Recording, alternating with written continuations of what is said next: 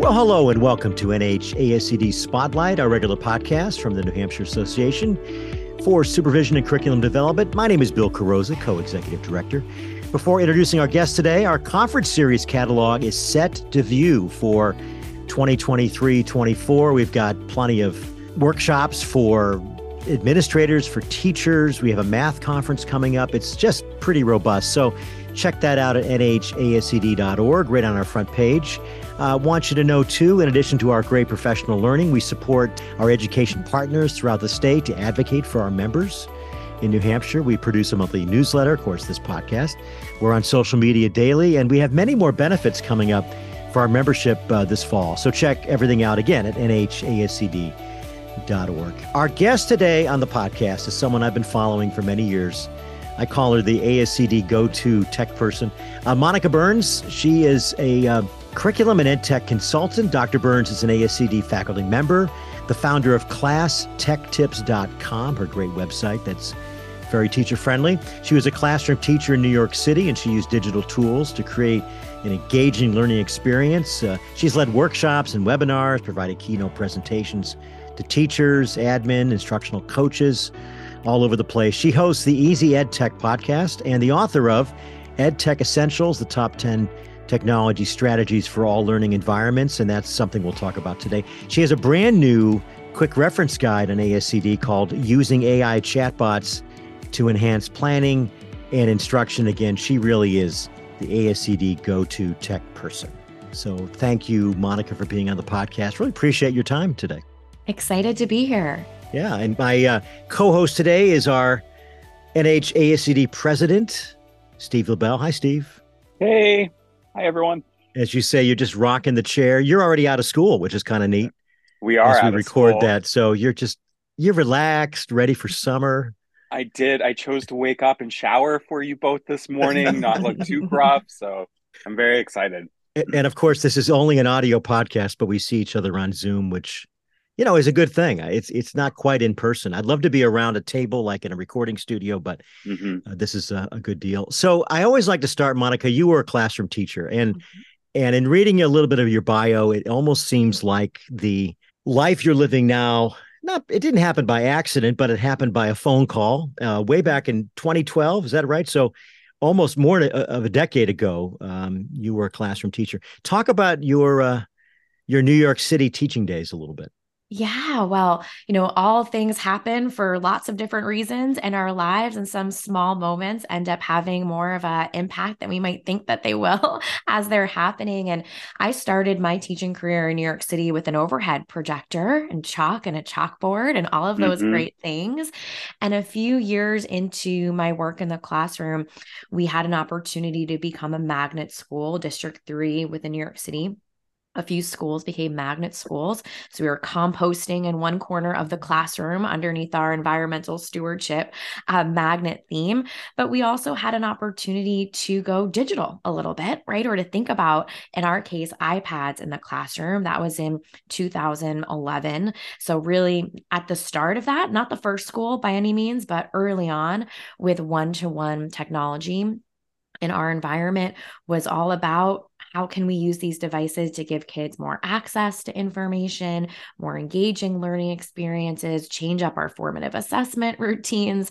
And that's when I had an opportunity. Apple Education called and asked if I would come down to speak to what I thought were just a few teachers that were interested in technology, but I ended up walking into a few hundred teachers who were ready to write down every app or strategy I rattled off in my, hour or so on a big stage. And at that point, my only public speaking experience was standing in front of 30 fifth graders for a few years, or maybe sharing a few things at a faculty meeting. And so it really became the start of my journey of sharing. People started asking in that room, what's your blog? Can we follow you on Twitter? Right? All these things that I didn't have good answers to. And so within a few months, I decided maybe I should put some things together, share some favorite stories. And that's really where Class Tech tech tips came from. And that's evolved greatly over the past more than a decade or so now, with an opportunity to share my stories and strategies and visit schools and districts and organizations all over the country and a few spots internationally too. At what point did you realize, I think I'm going to make more of an impact by leaving the classroom and supporting teachers? Yeah, well, I was in what we sometimes think of that 7-year itch in your school building where I said, am I going to go to another school? Am I going to try a new space or new environment? And I had some opportunities to speak and share in the ways that I do now in a smaller capacity than right now. But I said, if I don't try this now, who knows when I will? And so I had some opportunities to scale up some of my speaking and some of the writing and things that I was doing. And that's really when I said, let's try this out and see what that impact looks like a little bit different than what it has been in the, past several years. So let's get right into your latest book. We could talk about the reference guide too a little bit. You talk about the top 10 tech strategies, and I was interested. I read the book. Thank you for sending it. Mm-hmm. I was interested in what your mindset was in those 10. I mean, obviously, if your editor said, let's do 20, you would have come up with 20, right? Mm-hmm, mm-hmm. But why those 10 in general, I guess? And we could talk about certain specific ones too. Yeah, well, I love to narrow things down so that we can have something concrete to talk about. So right away, being able to say these are 10 strategies to focus. There's so much you can do with technology integration, but I know from doing the 30 this or 25 this presentations at conferences, right? I always start off by saying, you don't need to do all the things right now, or maybe even ever. It's really about having a focus and knowing what's out there and available. So with these strategies, I really wanted to give some language to administrators who might make a decision on what our primary area of focus is for the upcoming school year, a way for them to say, we're doing a really great job with this right now. Here's an area that I know we need a little bit more attention, maybe even focusing our professional learning goals on, for this chunk of time. And so it was really a way to take the big things that we know are important and narrow them down to these essential pieces. So we could step back, evaluate where we're at right now, and then make some decisions on where to move forward and where to prioritize our time and energy in the classroom and then at a coaching and administrative level. Monica, that's perfect, right? It's that concrete piece to have those discussions, which I think is really important. And the discussions are where the learning happens, right? Between administrators and teachers and all stakeholders. You talked about curating resources. And the Fordham Institute talked about supplemental resources from Teacher Pay Teacher or Read Write Think, and talked about how those really weren't high quality. So what suggestions do you have to make sure that it's a common understanding in the building that these are vetted resources? And what does vetted mean, I guess? Yeah, curation is a part of our everyday, right? I don't know if anyone sent you a YouTube video or a podcast episode suggestion this morning, right? We're recording this kind of early, right? But we get things coming through from friends and family, and we send out plenty of things, and we're essentially curators, right? Of these experiences we want other people to have. So as a person who's planning for what a student is going to consume, right? What's being picked out or chosen for them. There's a lot that goes into that curator role. And it is really easy to see something bright and shiny or something that is just a fast fix, but maybe really isn't addressing anything of substance. So one of the big pieces there is coming back to your learning goal, right? What is it that you want to do? What are you focused in? Another piece of that is, how are you addressing everyone's needs? Am I curating or choosing this for everyone or just for a few individual students that need that additional supplemental support? Am I looking for content that's audio only, that has a transcript, right? That has these other pieces that are going to meet the unique needs of a group of students. So that curation piece is so essential. And it is easy to say, okay, I checked that box, but maybe there really isn't much meat there. So it really comes back to facilitating conversations with groups of educators who are searching for supplemental resources, really narrowing in on that why, which could be a few different things I talk about in the book too, right? What is it that we're really looking for here? It Yep. could be just one thing that we're looking for, like a multimedia resource or a more diverse example or story to supplement something else that we're sharing, right? So the reasoning behind why we're picking something can vary, but it really is important to narrow in on that intention, to be transparent about it, and to bring it to those planning conversations that you might have with a team as you're building out supplemental curriculum resources. And you're right. We're just getting thrown everything in our faces, and sometimes we don't have time even for those discussions. And it's that those failures too that we can celebrate as well. Like, oh, we tried this resource. This was Mhm. a wicked bomb, or a commercial came on in the middle and it was really inappropriate. Uh, so yeah, and speaking of inappropriate or potentials of inappropriate, how do we help students navigate these new spaces now? I feel like because of remote learning and COVID and everything, we depended so much on these tech spaces, but now students are starting to navigate into chat rooms or different potential danger zones. How do we help our students navigate this world? Yeah, there's just so much out there. And in the past, if we were going to say to a group of students, okay, here's a stack of 30 newspapers. I want you to choose a current events article for our main idea in detail, lesson. There's always going to be students who find, and I'm using air quotes here, that article, right? Or Yes, the one yeah, we yeah, didn't want to talk about this morning.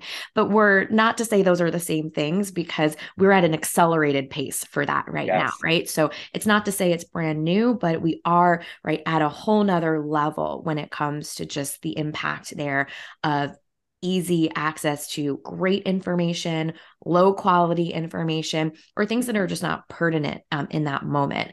So when I think about navigation of digital spaces, part of that is building that capacity within a classroom environment to think aloud the same way a teacher might when they're reading a picture book, right? Like, oh, I noticed this button, it must be the save button. Or, oh, I pressed this, it didn't do what I thought it was going to do. And we're speaking this out, right, to students the same way we might model how to solve a word problem, right?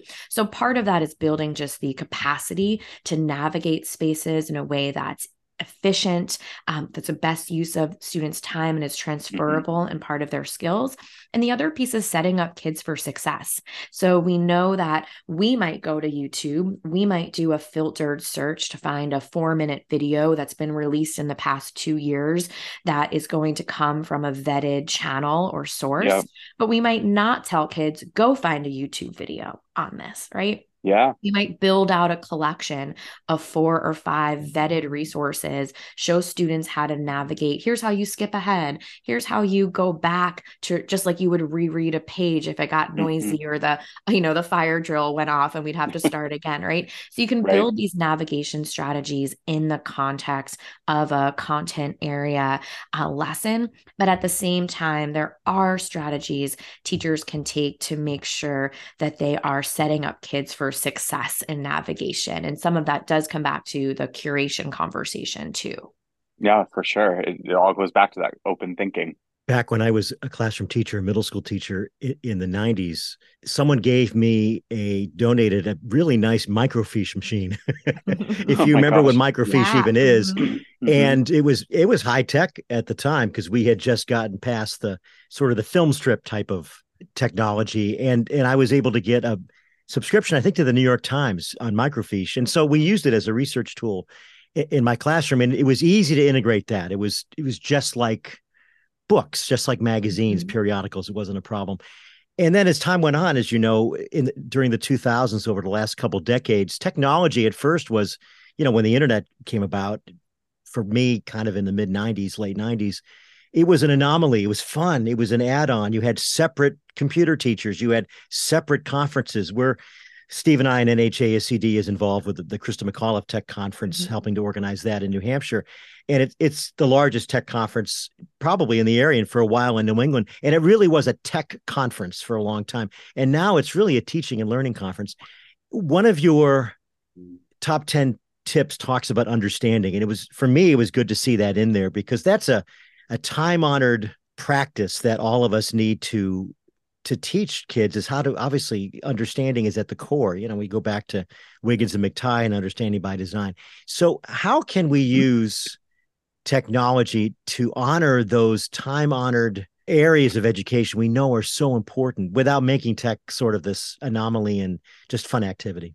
Yeah, well, rooting, what we're doing with technology in the best practices is really where things shine. So just coming to the assessment piece, like you mentioned, or check for understanding, there are things that we know are very useful, right, from a formative assessment perspective, even if we think of just an exit ticket or exit slip as one little part of that, right? So although it is effective to hear from every student, right, at the end of each lesson to drive our instruction moving forward, we know that giving everyone a sticky note or an index card might not give us the highest quality information. It might not be the best way for each student to share their learning. And it may not even be the most efficient way to organize that data or take action on it. So there's ways to use technology to have students jump on a video, right, for 30 seconds, give an update. And if I hear them use the word numerator and denominator as they talk about whatever fraction question I asked, well, I don't really care if they can't spell it in that moment on a Post-it note that I collected, right? So it really comes down to what your success criteria is. What am I looking for from students? And can I give them different options to share their learning? And maybe it's an authentic and creative way. Maybe they're making something that mirrors a product, like a graphic that you would see on Instagram, even though we're never going to post it, right? But we're bringing in visual literacy skills, or even talking about media literacy and doing attributions for images, right? So we might take something really core, like formative assessment, like a routine such as an exit ticket or exit slip at the end of a lesson, and bring in technology to address other goals, or to just make sure we are coming back to that core of, can I tell that students understand, and do I have strong information to pivot instruction? In what I see in a lot of classrooms, even this year, as I went around different schools, was technology as the tool and as the main activity, actually. So there may not have been a lot of pedagogy going on. It was pretty much, let's use this tool to do something kind of fun. And I'm not saying occasionally you don't do just fun things in a classroom. You must see that too. How do we help teachers avoid that trap? Well, it comes back to some of the things that have always been a struggle. Like, is this worksheet, on paper really the best use of our time? So it's just another way to have this conversation around intention and decision making. And if we can say, what are we hoping to accomplish in this moment? Or how is this going to make it different, right? How is this tool going to make it different? Well, maybe there is something I don't see walking around the room, like the fact that each student has a differentiated passage I was able to push out to them. And a few of them can press play and listen to that current events article read aloud, right? Or watch a video on lab safety while other students are reviewing something at a different time. So there may be things we just don't see happening, but there is the same sort of issues and concerns without technology. Like, is this worksheet the best use of our time? Or how did we pick this particular resource? What is that intention behind something? And creating an environment where teachers can ask questions, they can look for support, they can plan collaboratively to find really strong digital resources, and come back to that. What is our goal here? What are we trying to accomplish here? Some of those core questions haven't changed, but we're just repurposing them in an environment where it may be a little easier to deploy something with technology. And because of that ease, sometimes things can get lost in the shuffle of our core mission. But I think you bring up a really good point, Monica. Because when people hear technology, when educators hear technology, they think it's just one more thing. But it's really not just one more thing. It's an and. Mhm. It's something it's a tool that can be used to disaggregate data quicker, more efficiently for them, and actually make differentiation a lot easier for them too. I think that's awesome. Yeah, there's a level of ease and efficiency there that I think we're sometimes, we put last on the list, but there's a huge piece of that. If I have the brain capital, if I have the energy to be able to meet with a few more students because I'm not worried about whatever other thing, or I haven't put all of that into this other planning that I need to do, or I can't find where this data source is, right? That's going to make me more effective and present with a group of students. And just like anything, there's routines, there's a learning curve, there's things Yeah. that have to happen. And if I had a group of first graders and we have to practice for 6 weeks lining up for lunch, that's a routine. And that's going to Yes. pay off in November, hopefully, right? Once we've all got that routine down. But if I have a group of eighth graders and we do a similar routine at the end of each week for goal setting, well, it might have been a little painful to get us all set up the right way those first 6 weeks of school. But once we've got it, right, then we have that routine, for the rest of the school year. So there is that level of, maybe you call it a learning curve, maybe you call it that investment in a routine, right? That's going to pay off throughout the rest of the year. Just as late or Doc Hudson talked about, go slow to go fast, right? So it totally makes sense. So thinking about those routines that you're mentioning, even for adults, I'm going to ask to put our instructional coach kind of hat on now and think about, how do we support, or how do we differentiate support in a building that's mixed of digital natives to digital immigrants, and people who might be super comfortable versus not as comfortable. Yeah, we typically use those terms to describe someone who was born into an environment with lots of access to technology, or someone who has entered an environment, right? That now there Yeah. is all of this technology. And one of the things there that I think can sometimes be a hang up is that just because someone has spent the past however many years using technology, and maybe we're putting younger teachers just by number, right, of their age in that Right. bucket or category, doesn't necessarily mean that they've had high quality interactions with technology, or that they Mm-hmm. can make the pedagogical connection to where this would be useful. One of my favorite things is working with teachers who have a lot of experience in the classroom, where they are able to make that aha moment. Or I've always taught this unit on ecosystems. Now that I know that there's these Google Arts and Culture deep dive type of coral reef experiences we can go on, this is going to change everything for vocabulary acquisition for my group. So having the context is such an asset. So Yeah. someone who might put themselves in that category of, I've never seen this before, I didn't grow up with this, it wasn't like this when I went to school. Those are all really valid feelings to have and embrace. But at the same time, those same people are often coming into conversations with such an asset of experience, with an understanding of what works, what students typically need, and they can have a different set of aha moments of what's possible than someone who just doesn't have that context, or doesn't have that experience in a classroom with a group of students, or with that particular subject area. Yeah. To go thinking about teachers that I've worked with. So I was at a middle school this year, and it was May. So teachers are already super tired, super stressed out. And I was working with a special ed teacher who had to take sixth grade Greek god instruction and Mhm. translate it down to her life skills Mhm. students.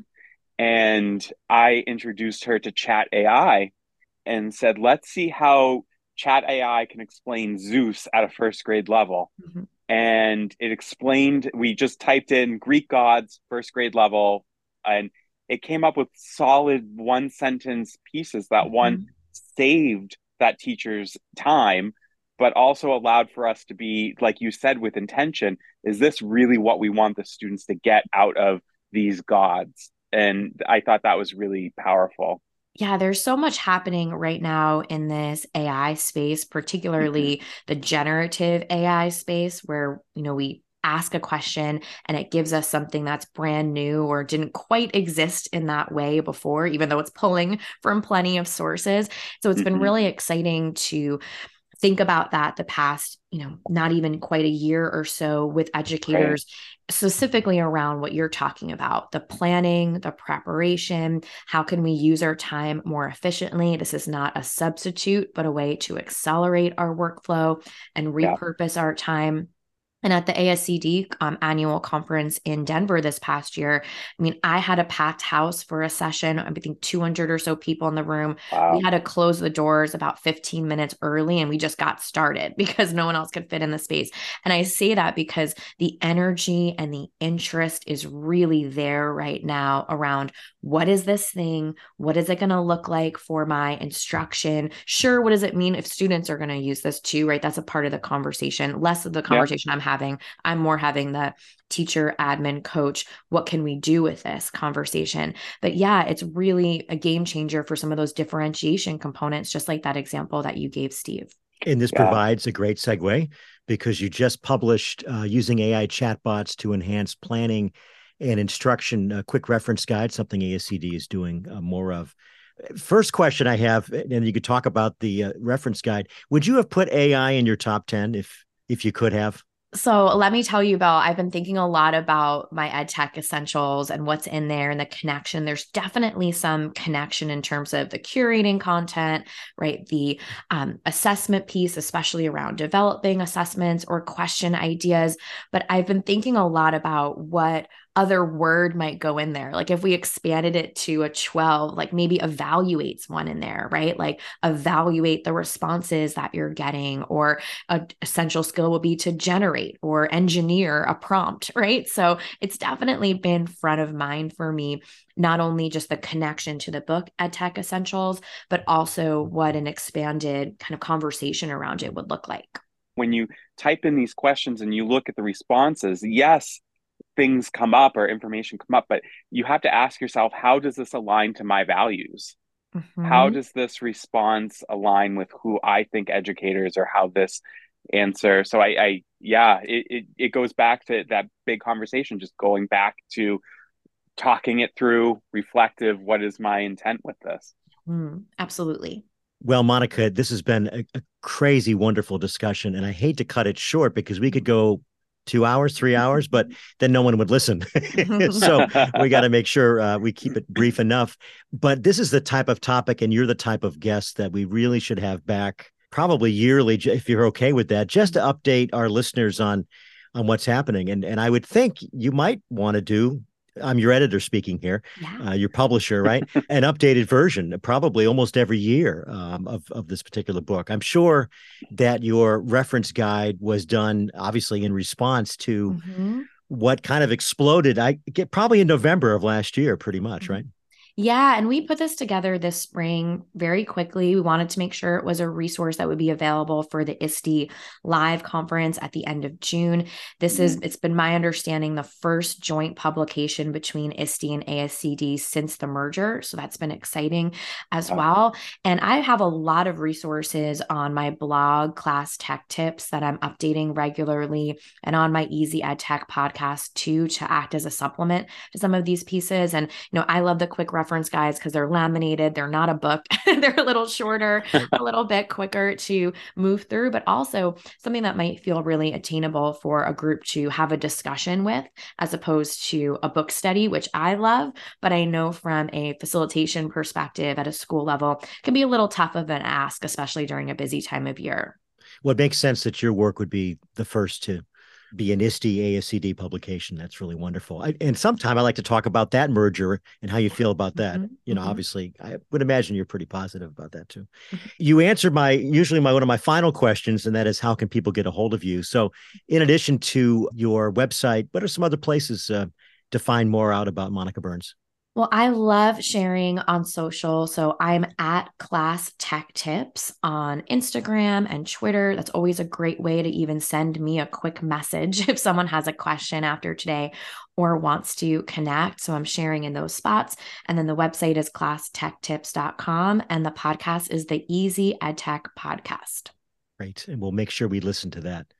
Hey, thanks so much for your time, Monica, today. And Steve, thank you for your time as well. No, thank you both. I really appreciate everything you're doing, Monica. So thank you. All right. Thank you so much.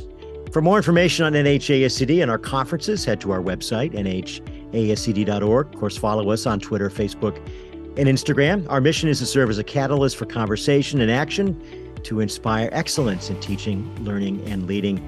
I'm Bill Carrozza, Co-Executive Director for NHASCD. And for Steve LaBelle, We'll see you next time for NHASCD Spotlight. Take care, everybody.